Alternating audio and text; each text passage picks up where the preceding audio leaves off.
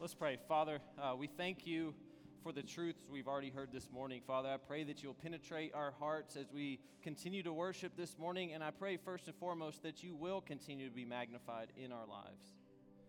And so, Father, as the kids go down to Kids Barn today, I pray that you'll bless that time there. I pray that they'll see you for who you truly are, that you are good news, that you are worthy for us to drop everything and follow after you, because it's your name that we should be after. And so, Father, I pray that you'll bless their time. I pray that you'll bless our time. I pray that someone in here will take their next steps in their relationship with you today. We love you a whole lot. It's in Jesus' name I pray. Amen. Hey, kids, through youth, you can head down to Kids Barn. And, hey, while they're doing that, if you want to greet your neighbor real quick, go ahead and do that, and then we'll get after it.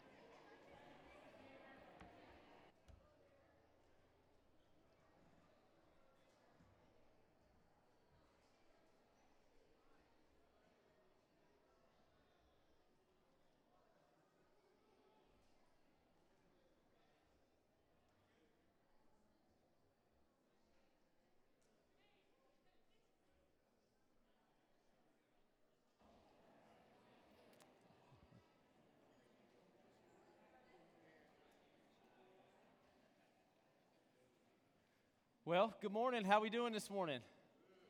Good. Hey, my name is Dallas. If I haven't met you, I would love, if you want to meet me after the service and introduce yourself, I would love to meet you.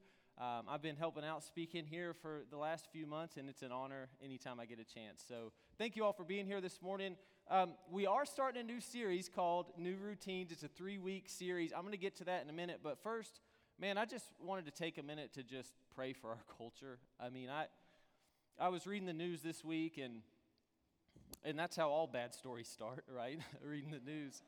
But I was reading the news this week, and man, just the disasters, the wars, the loss, the traumas, the sickness, all those things. And then you add on top of that the corruption, the abuse of power. I mean, there's so many things that are going on. And I was just sitting there one night just reading this stuff, and man, it was just so heavy on me.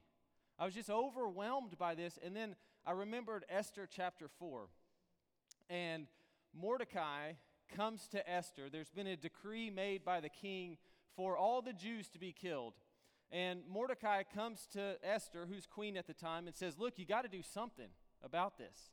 And she says, listen, if I go to the king without being summoned, that could end in death for me. But then Mordecai replies, he says, look, you got to do something. Perhaps this is the moment that you were made queen. And I thought in that moment, I said, you know what? This is the moment that we were made for. That in the midst of this culture that is losing its mind, we were made for this time. And so I think that there's an approach, and it's taking root in Christian culture, and I'm so thankful it's not taking root here. I really mean that. But there's this idea that says the world is so far gone right now that what we're going to do is we know that Jesus is coming back soon because look at the world, so we're going to punt on the mission, and we're going to stand on the sidelines, and we're going to shake our heads at the world, and we're just going to wait until the clock runs out. And man, that is not the culture of Grace Meadows, and I am so thankful for that. People are working hard in Kentucky right now, and with Ukrainian refugees and taking foster care classes. I mean, you are at work, and I just want to continue. I want you to continue to keep going. Just continue to keep going, because this is the moment that we were made for. Esther says this in verse 16. She responds to Mordecai. She says this. She says, go gather together all the Jews who are in Susa and fast for me. Do not eat or drink for 3 days, night or day. I and my attendants will fast as you do. And when this is done, I will go to the king, even though it is against the law. And if I perish, I perish. And so I think what God has laid on my heart for you all this week, it's kind of hard preparing for sermons sometimes because you plan ahead and then God just kind of like dumps something in your lap to share. But what I want to share with you all this morning is that, man, what would it look like for us to go above and beyond this week, to fast for our culture, to pray, to come to God and say, God, we need a God-sized intervention in our culture, and we call on you to do it because we've seen you do it before. And then for us to boldly act as though he's heard us, to go into our communities, to continue helping all those people that need help, so that when Jesus does come back, he comes back with our boots on, that we're at work. And we see the world going crazy, and we say, you know what, this is our time. Perhaps while the culture is going crazy, perhaps this is the moment that we were made for. Let's pray. Father, we thank you for the truth of your word, that like when we start just getting overwhelmed and losing our minds, that we can come back into your word that you've given us, and you can sort of reorient our perspectives. And so, Father, I pray that you will continue to work in this church. I'm so thankful for what I've seen of like just doing it, man, just being in the lives of people and serving those who need to be served and mourning with those who are mourning. And Father, I pray that you will multiply our time and help us to just be a church that continues to live on mission. Father, we need a God-sized intervention. We see what's going on, and we know that it's got to be you. And so, Father, we call on you to do what you've done time and time again on behalf of the people we care about, the people we love, and on behalf of the culture. Father, we love you a whole lot. In Jesus' name I pray. Amen. Well, as I said, we're starting a new series called New Routines, and essentially over the past year and a half, I've been trying to answer this question of what is the lifestyle of a disciple of Jesus? And, you know, sometimes we take root into traditions and things, and some of those are rooted in the early church, and sometimes they're not. So I've kind of taken this last year and a half to just observe, you know, what are some of those things that the early disciples did? What was their lifestyle like? And John Mark Comer, he's a pastor out of Portland, he did a series probably 6, 7, 8 years ago called Practicing the Way. And he was instrumental in helping me with this series. But I want to go ahead and give you an outline of kind of where we're headed over the next 3 weeks. Essentially, discipleship to Jesus consists of 3 things: to trail Jesus, to transform to his likeness, and to train others to do the same. So what I mean by trailing Jesus is to drop everything and follow after him. We'll talk today about how this invitation is maybe a little bit different than what we might think. And then next week, which is my favorite week of the series, we're going to talk about transforming to his likeness. It's not just about doing the things he desires, but actually becoming like him. And there's a major, major difference. And then in the last week, we're going to talk about training others to do the same. That a disciple of Jesus drops everything and follows after him and transforms to his likeness, but also then goes and trains others to do the same. And in the third week, I'll also maybe address some specific rhythms, because if you're like me, you know, you're just like, just tell me what to do. So in the third week, I'll just say, you know, hey, here are some things that I think could be helpful for us on the day-to-day as we move towards our discipleship to Jesus. Okay, so let's first define what we mean when we say disciple. And I hope I don't bore you for the next couple minutes, but this is really important foundationally for us to understand. So the word disciple comes from the Hebrew word talmid, which means essentially follower of the way of a rabbi or apprentice to a rabbi. So Jesus would say often in the Gospels, follow me. And what he's saying here is, hey, come and be my disciple, follow after the way of me, and then go do the same for others. Now, Jesus was not the first rabbi. There were many rabbis before Jesus' time, and essentially how you would get to follow a rabbi during that time is you had to be the best of the best, okay? There was a school through about age 12, and if you were the best at memorizing the scriptures, then you would go on to what they called the House of Learning, which was this advanced schooling from about age 12 to 15. But most people were already done with school. They'd go into their careers at that time. They would sort of follow the family business, and they'd be done. And then there was this smaller select group of people who would go to the House of Learning from age 12 to 15. And if they were the best of that group, then they would go to rabbis and they'd say, look, here are my qualifications. Let me follow you. And a rabbi would then say, sorry, no, or he would say, yes, come follow me. And if a rabbi said, follow me, what you would do then is you'd drop everything and you'd go follow after them because this was an incredible opportunity. I mean, very few people were invited into the idea of following after a rabbi. So what you do is they'd say, follow me, and you drop everything. You would leave your home. You would leave, the people that you lived with at the time, and you would just go after this rabbi, and you'd follow right closely behind them. You would walk every single place that they went. You'd sleep beside them. You would hope to sort of mimic the same behaviors that they make. You'd hope to transform to their likeness, and then you'd hope then to apprentice them and go and do the same for others. Now, again, so few were asked to do this, right? And this is what's so amazing to me about Jesus, is Jesus comes along as a rabbi. He's called rabbi more than anything else in the Gospels. He comes along and he says, all right, I'm actually going to go pursue other people to come follow me, and they don't have to be the best of the best. He said, you no longer have to measure up to follow me.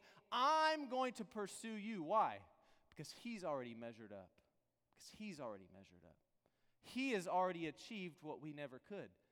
So he would go to people like Matthew the tax collector, a dude who was a conduit for Roman oppression of Jewish people, and he'd say, I know you just got done swindling a bunch of people, but hey, come follow me. I will teach you. I'm qualified. I'll teach you the way.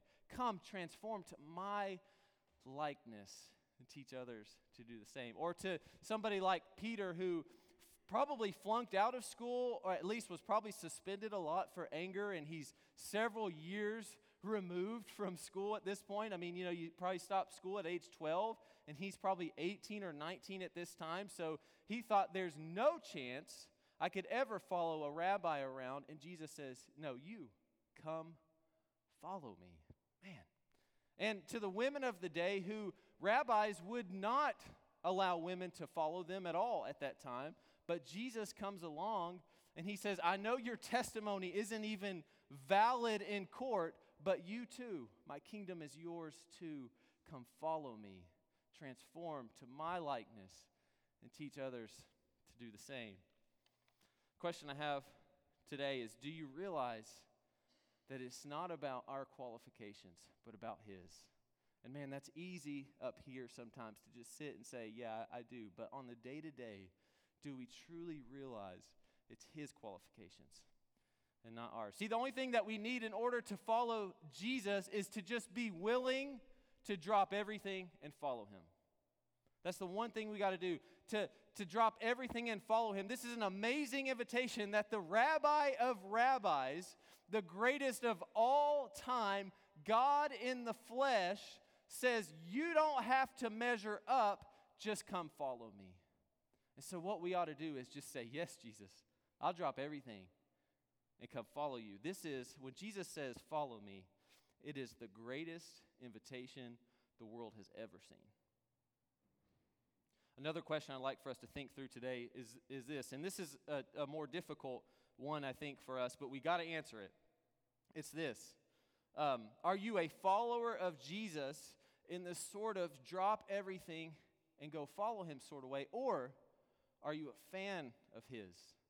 Because the invitation that he asks is to drop everything and follow him, not, when you get a chance, when you get an opportunity, next time I'm in town, follow me for a little bit. No, it is drop everything and follow after him. And there are a lot of places, man, where just like Christianity has become cultural. And I don't see that here. And I want to, again, keep going. Keep pursuing and following after Jesus. May we always be a church that drops everything to follow him. Man.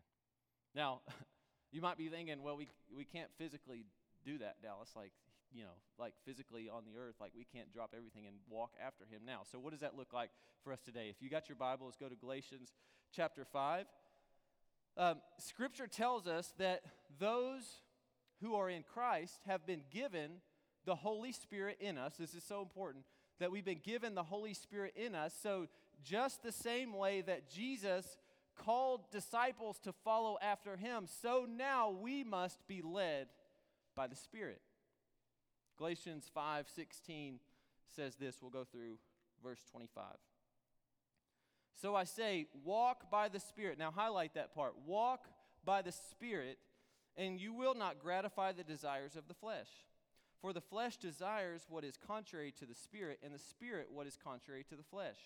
They are in conflict with each other, so that you are not to do whatever you want.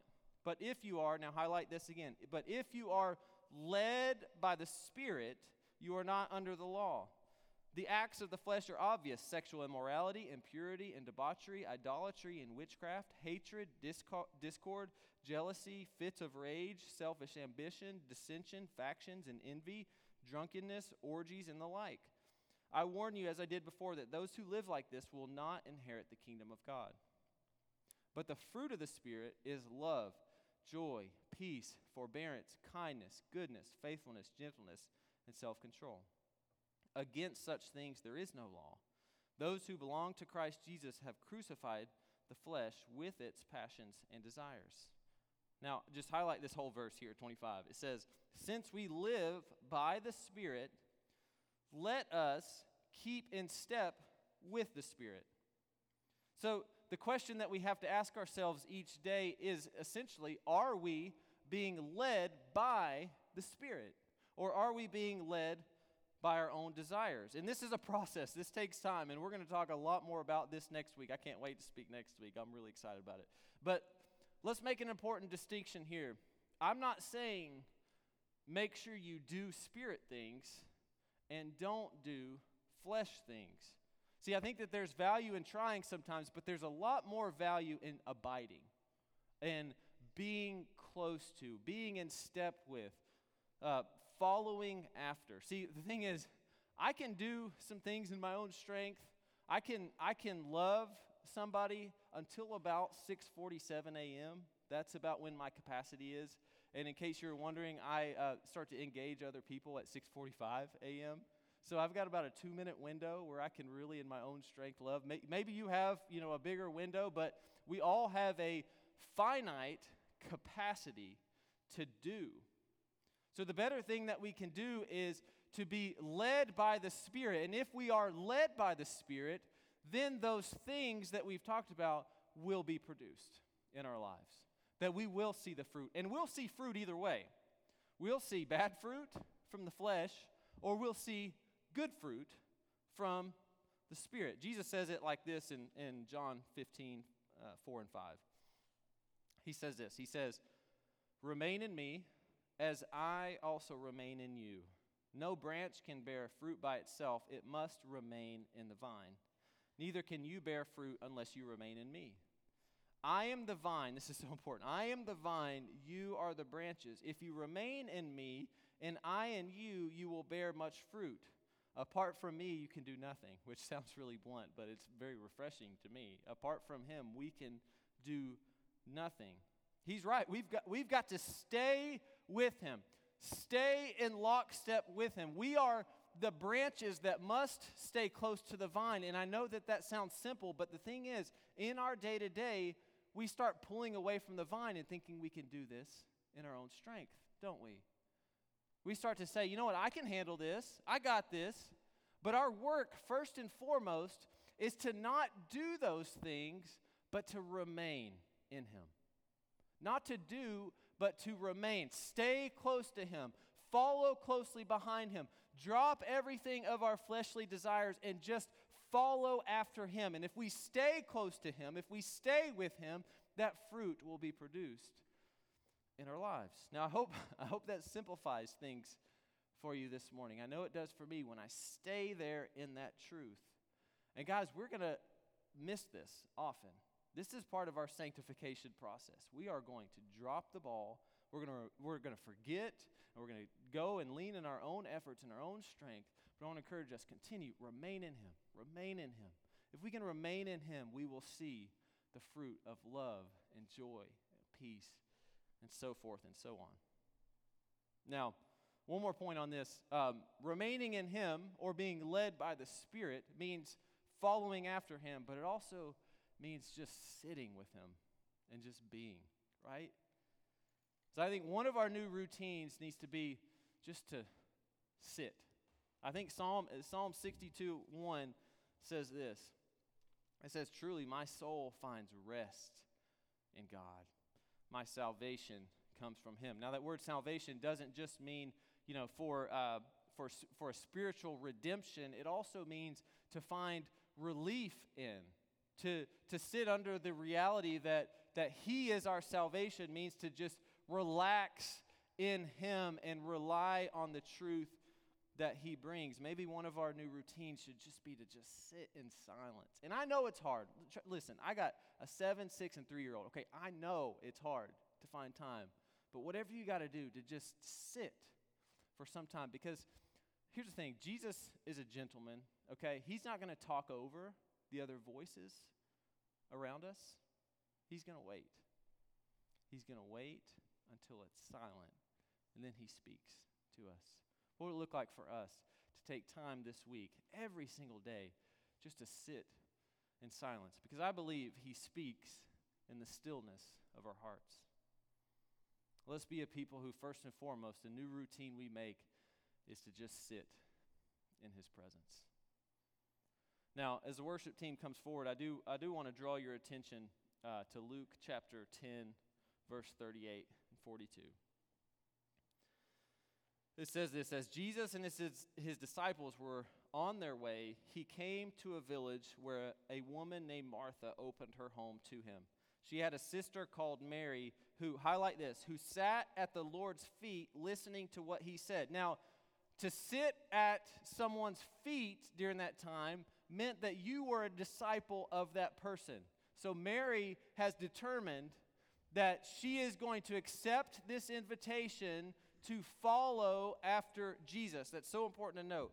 Verse 40, but Martha was distracted by all the preparations that had to be made.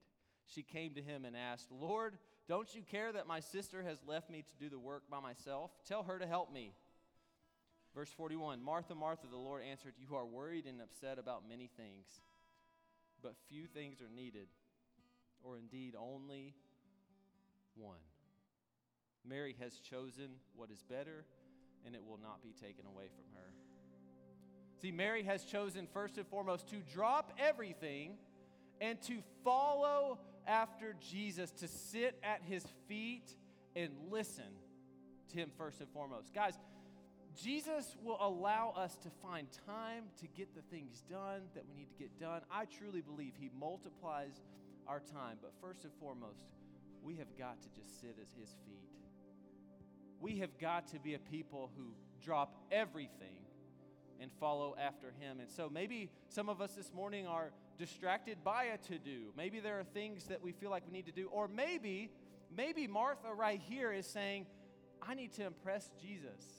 I need to make sure my house is looking really good. I need to make sure I prepare the best dinner, and I need Mary to come help me. Maybe that's you today that's just saying, I feel like I need to impress Jesus. I want to remind you again, it is not our qualifications, it's his. He does not call the qualified, he qualifies the called. And so if you're in here this morning and you've had these distractions, man, I just want to encourage you this morning to just drop everything and follow after him. That's it. You don't have to clean yourself up. You don't have to make sure that sin habit has ended so that you can go after him. Go after him. Because the enemy will tell you these lies time and time and time again, that you've got to get everything together before you can come before him, and it's not true. I guarantee you Mary didn't have everything together, but she said, I'm going to choose what is better, and I'm going to drop everything, and I'm going to follow after him. So this morning, if you've never dropped everything and followed after him, man, I just encourage you this morning is a great time to do it. Give him everything. Follow after him. This is our first step in our discipleship to Jesus. The question I want to leave us with here today is this. What distractions do I need to give up so that I can first and foremost follow after him? Y'all, may we be a church that just drops everything and follows after him. Let's pray. Father, we thank you for your word again. I mean, time and time again, I just feel overwhelmed, and then I search your word, and I feel this salvation again, this relief that we talked about, this healing, this my soul is comforted by you. And so, Father, I pray this morning that if there's anybody who just hasn't dropped everything to go after you, I pray that you will just stir in their hearts right now, Holy Spirit, overwhelm them and just teach them more and more about your love and the fact that if they drop everything and follow after you, they have accepted the greatest invitation that there's ever been. Father, we love you a lot. It's in Jesus' name I pray. Amen.